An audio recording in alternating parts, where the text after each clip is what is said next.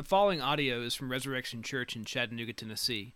If you'd like more information about the church, or if you would like to know more about when our community meets, please visit our website at resurrectionchat.org. If you're ever in the Chattanooga area, we would love for you to join us on Sunday mornings for worship at 10 a.m. We're located at 1800 Rossville Avenue in the south side of Chattanooga.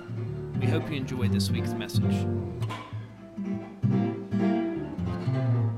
The weather outside is frightful, but the fire is so delightful. And since we've no place to go, let it snow, let it snow, let it snow.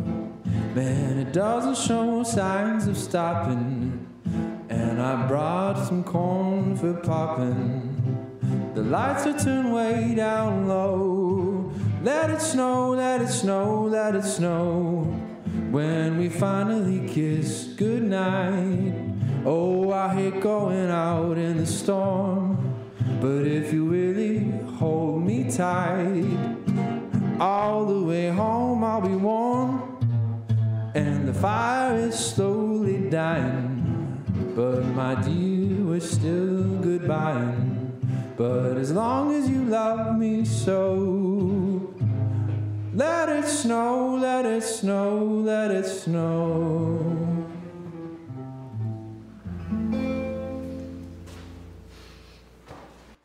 Good morning again, friends. If you're just tuning in, my name is Ryan, and I'm one of the pastors here at Resurrection. That was Daniel, and he obviously is the worship director. He's multi-talented and has all sorts of gifts, and if everything's coming in nice and clear and it looks appealing, it's because Daniel and Jonathan. So we just want to extend that gratitude to them and how grateful we are for it. Again, if you are just tuning in to get a more robust experience with us, if you will, or at least a high definition one, go down to the corner of your screen, a little thing that says settings, where you click from auto to 720, and that'll be the resolution that is at least available to all of us right now. And so let's pray and take a deep breath, and let's just consider the passage that we have before us.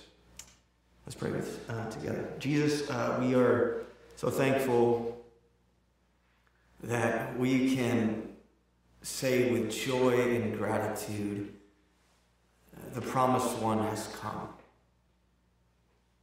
While we don't fully understand all of the implications of that, we can't fully wrap our minds around the complexities. We don't even completely and fully understand the purposes and how that you are forming and shaping us to be conformed to your will in order to fulfill your purposes here on the earth. Even though we don't have all of that, we still celebrate that you have come. That love was embodied and came to dwell amongst us, and we rejoice in that. The light has shone into the darkness, and the darkness will not, cannot, impossible for it to overcome the light. And we are so gracious and so thankful for that reality. May the words of my mouth and the meditations of all the hearts of those tuning in right now be acceptable in your sight, who is our rock and redeemer. In Christ's name we pray. Amen. Friends, we're going to be looking at a passage this morning that is very clear. We don't need to really wonder what's being said. We don't need to place the passage within its context. We just don't need to do that this morning. Sometimes one of the most difficult things for a pastor, for a priest, or for anybody that studies the Bible and tries to apply it to 21st century is taking a document, a book that is indeed 2,000 plus years old, that is layered with cultural norms that you and I don't follow, that is layered with complex antiquity that we don't fully understand, and at times feels irrelevant to our moment, our cultural time. But we don't have to do any of that this morning. We're going to talk about something that Jesus makes very clear. We're going to talk about something that you and I probably are dealing with right now at this moment. If you say, Ryan, I'm not dealing with it right now, you will, or you have, or you will again. We're going to talk about worry. We're going to talk about the stress of worrying. And what does Jesus have to say about that?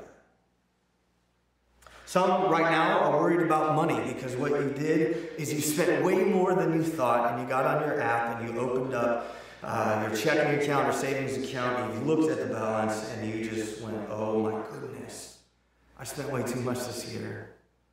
Because year 2020 has been really difficult, and we wanted to make it as exciting for those that we love as possible. And now you have that pit in your stomach that has immediately come, and you just go, oh my goodness, I spent way too much. Some might be worrying about your family because what you did is you spent some time with them over the holidays, over Christmas, at some point from, December until now, and you worry because it's still complex. There's still tension there. You tried to resolve a situation. You tried to offer forgiveness, but it didn't work out that way. You got hung up on politics, or you talked about religion, or something went awry, and you realized that your family is still broken, and you wonder if you're ever going to have a relationship with them again. And we worry about that. Some of us are worried about the future because it is so uncertain. Will my kids ever go back to school? I'm worried about that. Will I find a house for my family in a market that it's hard to find homes? Will I get the job that I need? Or I need another job? Should I take this job?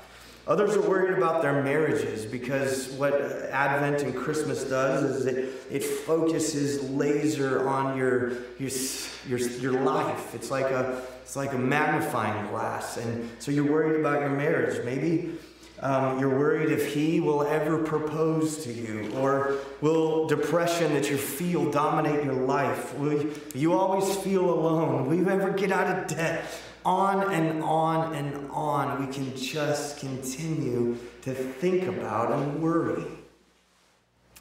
But Jesus comes and he says something that is so clear, it almost is offensive. It's difficult. It feels impossible, or at least unfair. He says, don't do it. Don't do it. If you have your Bibles, or it's going to be on the screen, it's Luke chapter 12, and we're going to be looking at verses 22 through 34. Friends, this is the Word of God, so let's give it our careful attention. And he, being Jesus, said to his disciples, therefore I tell you, do not be anxious about your life, what you will eat, nor about your body, what you will put on. For life is more than food, and the body more than clothing. Consider the ravens. They neither sow nor reap. They have neither storehouse nor barn, and yet God feeds them. Of how much more value are you than the birds? And which of you, being anxious, can add a single hour to his span of life? If then you are not able to do as small as a thing as that, why are you anxious about the rest? Consider the lilies, how they grow. They neither toil nor spin, yet I tell you, even Solomon in all of his glory was not arrayed like one of these. But if God so clothes the grass, which is alive in the field today, and tomorrow is thrown into the oven, how much more will he clothe you, O you of little faith? And do not seek what you are to eat or what you are to drink, nor be worried. For all the nations of the world seek after these things, and your Father knows that you need them. Instead, seek his kingdom, and these things will be added to you. Fear not, little flock. Other translations say, dear ones, fear not. For it is your Father's good pleasure to give you the kingdom. Sell your possessions and give it to the needy. Provide yourself with money bags that do not grow old, with a treasure in the heavens that does not fail, where no thief approaches nor moth destroys. For where your treasure is, there will your heart be also. Dear friends, this is the word of the Lord. Thanks be to God. Jesus, friends, gives three very clear and direct commands in this passage, and that's what I want us to hear. These are 3 points to his sermon. These aren't suggestions. These are our loving Heavenly Father telling us what he wants us to do. The scripture says clearly, if you love me, you'll do what? You'll obey. And so I want these words to have a little bit more weight this morning. I want you to feel them in your soul, in your heart, because these are the commands of Jesus. And we're going to look at 3 of them, very simply. We're going to be together not very long this morning, but we're going to look at 3 of them. First, don't worry. Second, consider. Third, seek. So first, do not worry. This is what's curious about this, is just the command causes you to want to disobey it. If I say, don't worry, what's the first thing that happens? You begin to worry. If I said, do not think about a unicorn, don't think about a pink unicorn at all, with rainbow, don't think about it. Don't do it. What happens? You start thinking about unicorns, right? It almost, when you say, don't worry, it's just like it almost causes you to disobey it. Don't worry about money. Why should I not worry about money? Just don't worry about it. Like, I have enough, don't worry. Well, what does it do? It causes us to begin to worry. It makes you think, like, what is that? Why did you say that? What's that all about? After this is over, what if I just went home, I walked in the door, I looked at my wife, I gave her a kiss, I looked at her and said, sweetheart, don't worry about money. Immediately she'd be like, why should I worry about money? Do you know something I don't? She'd get her app out on her phone and she'd open the Regions app and she's like, what do you mean don't worry about money? It almost seems unfair to do this, right? It almost seems like sort of maybe a trick, but we know Jesus doesn't do that. It almost seems impossible, but yet here it is. It's very clear. I think oftentimes worry comes when we don't understand fully or see actually what's true. We worry about things because we don't see the full picture. We worry about things because we don't fully understand what's going on. We worry because we can't see the reality or we can't see the truth of what's really happening. But see, the difference is that when Jesus says, do not worry, this is a command coming from somebody that sees it more clearly than you and I do. It's coming from one that sees the beginning from the end, the Alpha and Omega, the beginning and the end. He sees it all, and he says to us, don't worry. He has all the information. He understands the true reality. And the one who is saying that says, don't worry to us. It is someone that knows more about your money. It's somebody that knows more about your time, more about your body, more about your relationships, more about your resources. He knows more about your past. He knows more about your future. He's the one that says, don't worry. But he gives us kind of these 3 lights to shine on if you'll look at this passage with me. Jesus says don't worry, but yet he highlights the things that we worry about. I think we need to ask ourselves why. He says don't do this, but yet here's 3 things that I know that you kind of worry about all the time. I think that Jesus understands that we worry. It's very clear in the scriptures that Jesus had worry and angst, and he felt anxious. But I think what he is trying to do is help us to focus on a different perspective in our life.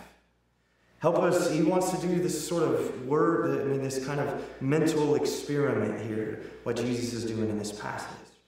And the first thing that he sort of shines a light on is that when you worry, you are misunderstanding what life is really about.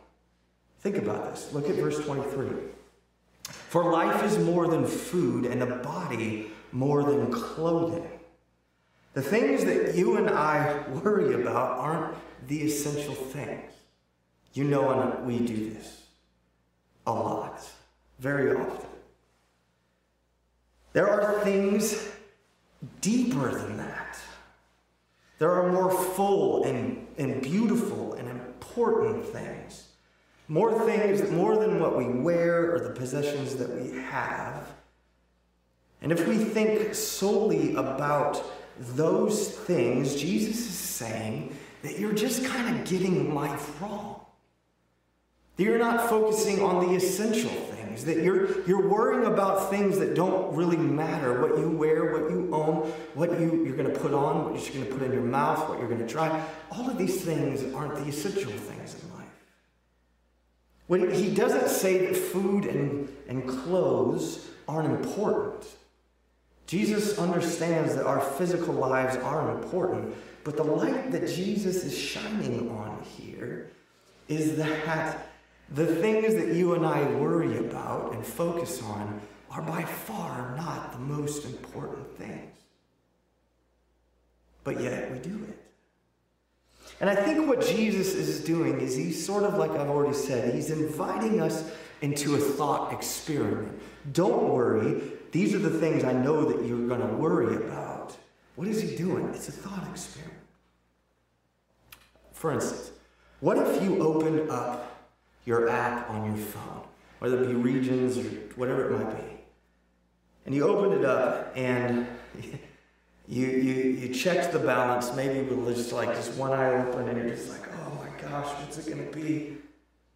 And you looked at it and you saw that you have more than enough. I don't know what more than enough would mean for you, but I'm talking more than enough. It's just no longer a worry anymore. What would you think about your life then?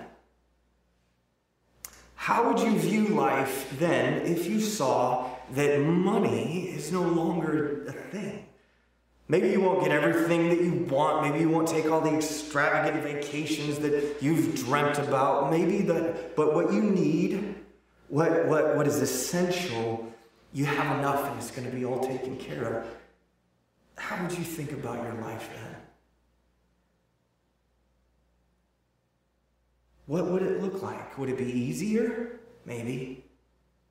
Maybe it might be a little easier if we had more than enough. But I think Jesus is calling us through this to examine what's deeper than that.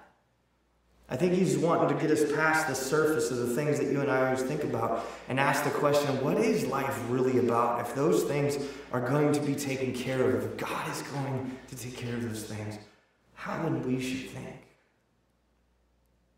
about our life. Have you ever heard the phrase, oh, they're just set for life? They're just set. They got it. Maybe somebody won the lottery or somebody did something or came into their inheritance or landed like just this extraordinary job. They're just going to be set for life.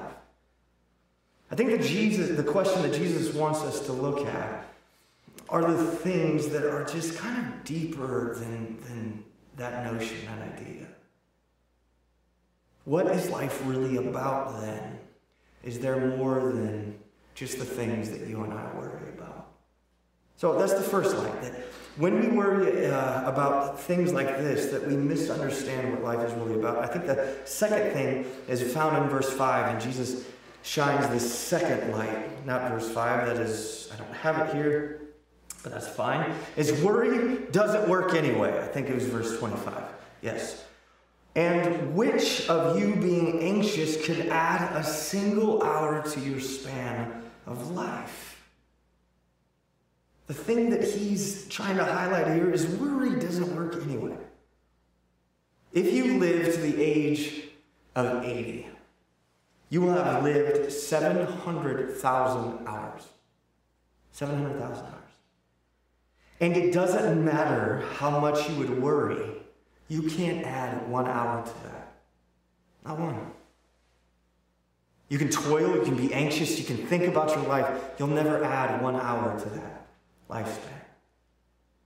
If you worried about relationships and how they're going to work out, and you toil and you think through them and all the layers, and she said this, and I felt this, and why didn't they do this, and how did this happen? Worrying about that is not going to change the relationship at all.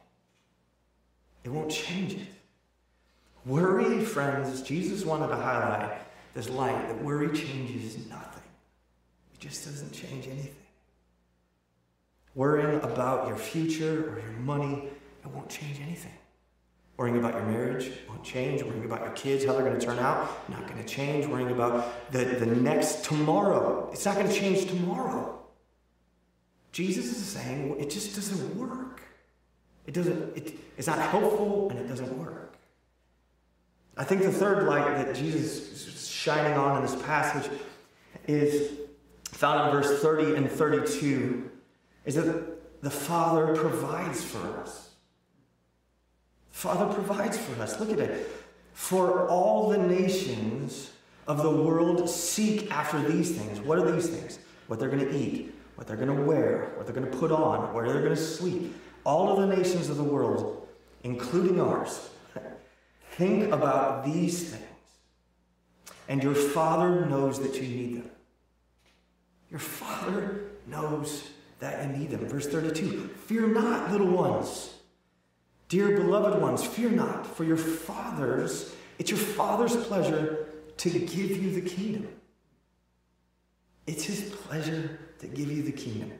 See, what Jesus is doing is he's giving us a vision, a window into the Father through his life and his teaching. We couldn't have this assurance if Jesus didn't clearly say it. See, Jesus knows something that you and I don't know. He's giving us a vision of what we can't see. We couldn't see it without Jesus shining a light on it. And we still find it difficult to believe this, right? We still find it difficult to think he's a loving and good Father and he is going to provide for me. We still find that hard to wrap our minds around. Sometimes it's because the examples of fathers in our life haven't been great. There's been some deep wounds, or maybe you didn't even grow up with a father, so you don't understand. So your idea of what a father does or what a father should do is skewed. And every father in the room or watching knows that they have let down their children and their loved ones. So why does God use this language? Because he's the perfect example of a father. That he's involved and he sees you and he knows you. And he will care. Any father worth their salt will give up anything for the ones that they love. And Jesus is saying that you have a Father that will provide for you. It is his good pleasure to give you everything. See, here's what you and I struggle with. We struggle with seeing what's real. What's the reality? We are really, really good at seeing things that aren't real. If you just think about a little child having nightmares, they think about things that aren't real. I don't know how many times I've had conversations with my kids. Guys, it's just not real. Nobody's in the closet. Nobody's underneath the bed. Nobody's trying to grab at you. It's just not real. And we think it's simplistic, and we think it's small, or just like, that's little children. You and I do this too. Our vision is faulty. It's a family trait. It started with our sin of our first parents. That they were given this reality that the whole garden and everything around them is going to take care of them and God is going to provide them. But they looked at one thing and they said, God's not good and he's not going to provide. It's a family trait that's been passed on and passed on and passed on down all generations, that we are better at seeing what is not than what is. We can see that, we don't have enough relationships in our life, or we don't have enough that we're going to be able to make it through this year or next year, or we don't see the way out. What Jesus is doing is he's highlighting and saying, one, your vision is faulty, but I see clearly, and I'm a father and I'm going to care for you. You and I struggle with that. But he will provide and he will care for us. So the first thing that we do is we don't worry. We do this because we're able to see what God is showing us through his son Jesus. But the second is that we consider. Now this is the one that struck me the most, friends. He says simple things like, stop and look at birds and flowers. See it. This is a command. This is not something that's like something that we'll put on the reflection portion of our order of worship. It's not something to think. It's a command. Go look at the birds. Go look at the flowers. See it. Have you ever thought that by gazing upon a bird, that by gazing upon a flower, that seeing a tree blow in the wind, or talking to somebody and hearing their story, that those are messages from God? Or they could be messages from God. That through the rain, the sun, the flowers, the falling leaves, the birds, the trees, the stories of people are all messages of God's love and provision for you. That you can gaze upon a bird and look and consider and think. And through that, God is saying, how much more do I love you? How much more do I consider you? I see, friends, I don't do this enough. Maybe you don't either. I get distracted from the noise. I get laser focused on something. I am not the one to sit in a lotus position and do anything. I am not the one to casually walk through a garden and gaze. But Jesus is saying, do it. Why? Because when you look at those things, God speaks to them, through them to us. Consider what he's doing. Consider that these are messages from God speaking of his love and provision to us. Saying, I love you. I will provide for you. It's me. Through these things, he reveals who he is. And oftentimes, we don't stop long enough to see it or to hear it. To hear God's message.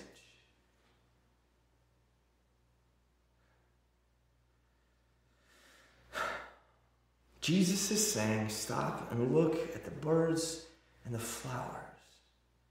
Because Jesus is seeing what you and I don't. Unless Jesus said do this, we would never look at a bird or a flower, or the grass and think, God does so much for them. How much would he do for something, for a person, for a human being that has the imprint of the Imago Dei? That has the imprint of God on them? Have you ever been or received a message from God through an apple? Right now, you could go to Publix, or you could go to Food City, or you could go to Pruitt's if you're on the mountain. There's a lot of places that you can go and you can walk in and you can pick up an apple. And yes, it's a Honeycrisp. By far the best ones that have ever existed in the earth. You can pick up a Honeycrisp apple. And you've ever taken a bite of it, the complexities, the snap, the sweetness, and thought, taste and see that the Lord is good. Like, you might think I'm being silly right now. You might think it's goofy. I'm not. I'm not being silly. Like, even in something as sweet or as simple or as ordinary is taking a bite of an apple. That's a message from the risen Lord Jesus saying, I provide for you, I love you, I'm going to care for you. I'm not just wanting to provide substance, I want it to be sweet. I want it to grasp your imagination. I want you to ponder on the beauty of who I am in something as simple as an apple.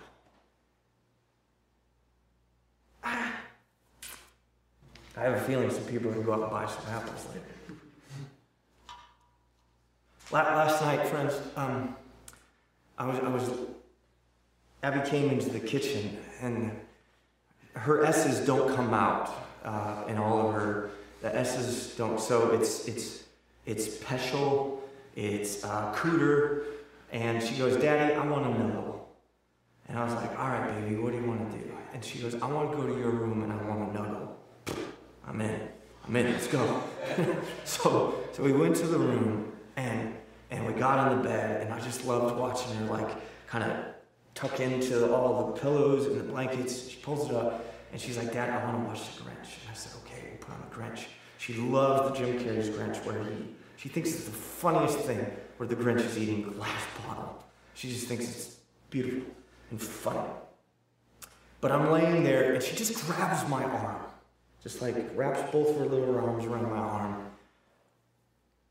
God spoke to me. He didn't speak audibly, but I knew that was a grace I didn't deserve. I still don't deserve. To the sweet, innocent touch of a child. That's a message I'll provide. I'm going to care for. Don't worry. Consider all the things that you and I take for granted. A hug from a loved one, a gaze from your lover, like whatever it might be, like that we take for granted. But all of these things are compiling, if we can just hear it, if we can just see it, messages from God saying, I love you so much. Don't worry. Don't worry.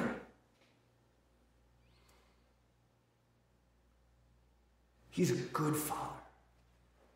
And if you and I can begin to consider and tune our ear and place our gaze, we'll begin to hear it louder and experience it more. And we won't feel so empty. God's love and presence will be so full of Him. And the last thing that He says is seek. Friends, it's simple. When the noise is gone, when we gaze and consider on the right things, go after that which is good. Continue to press the noise away and the loud stuff and all of the bloviators on the political scene. Push it all away and go after what is good. Seek. Don't worry. Consider. Seek.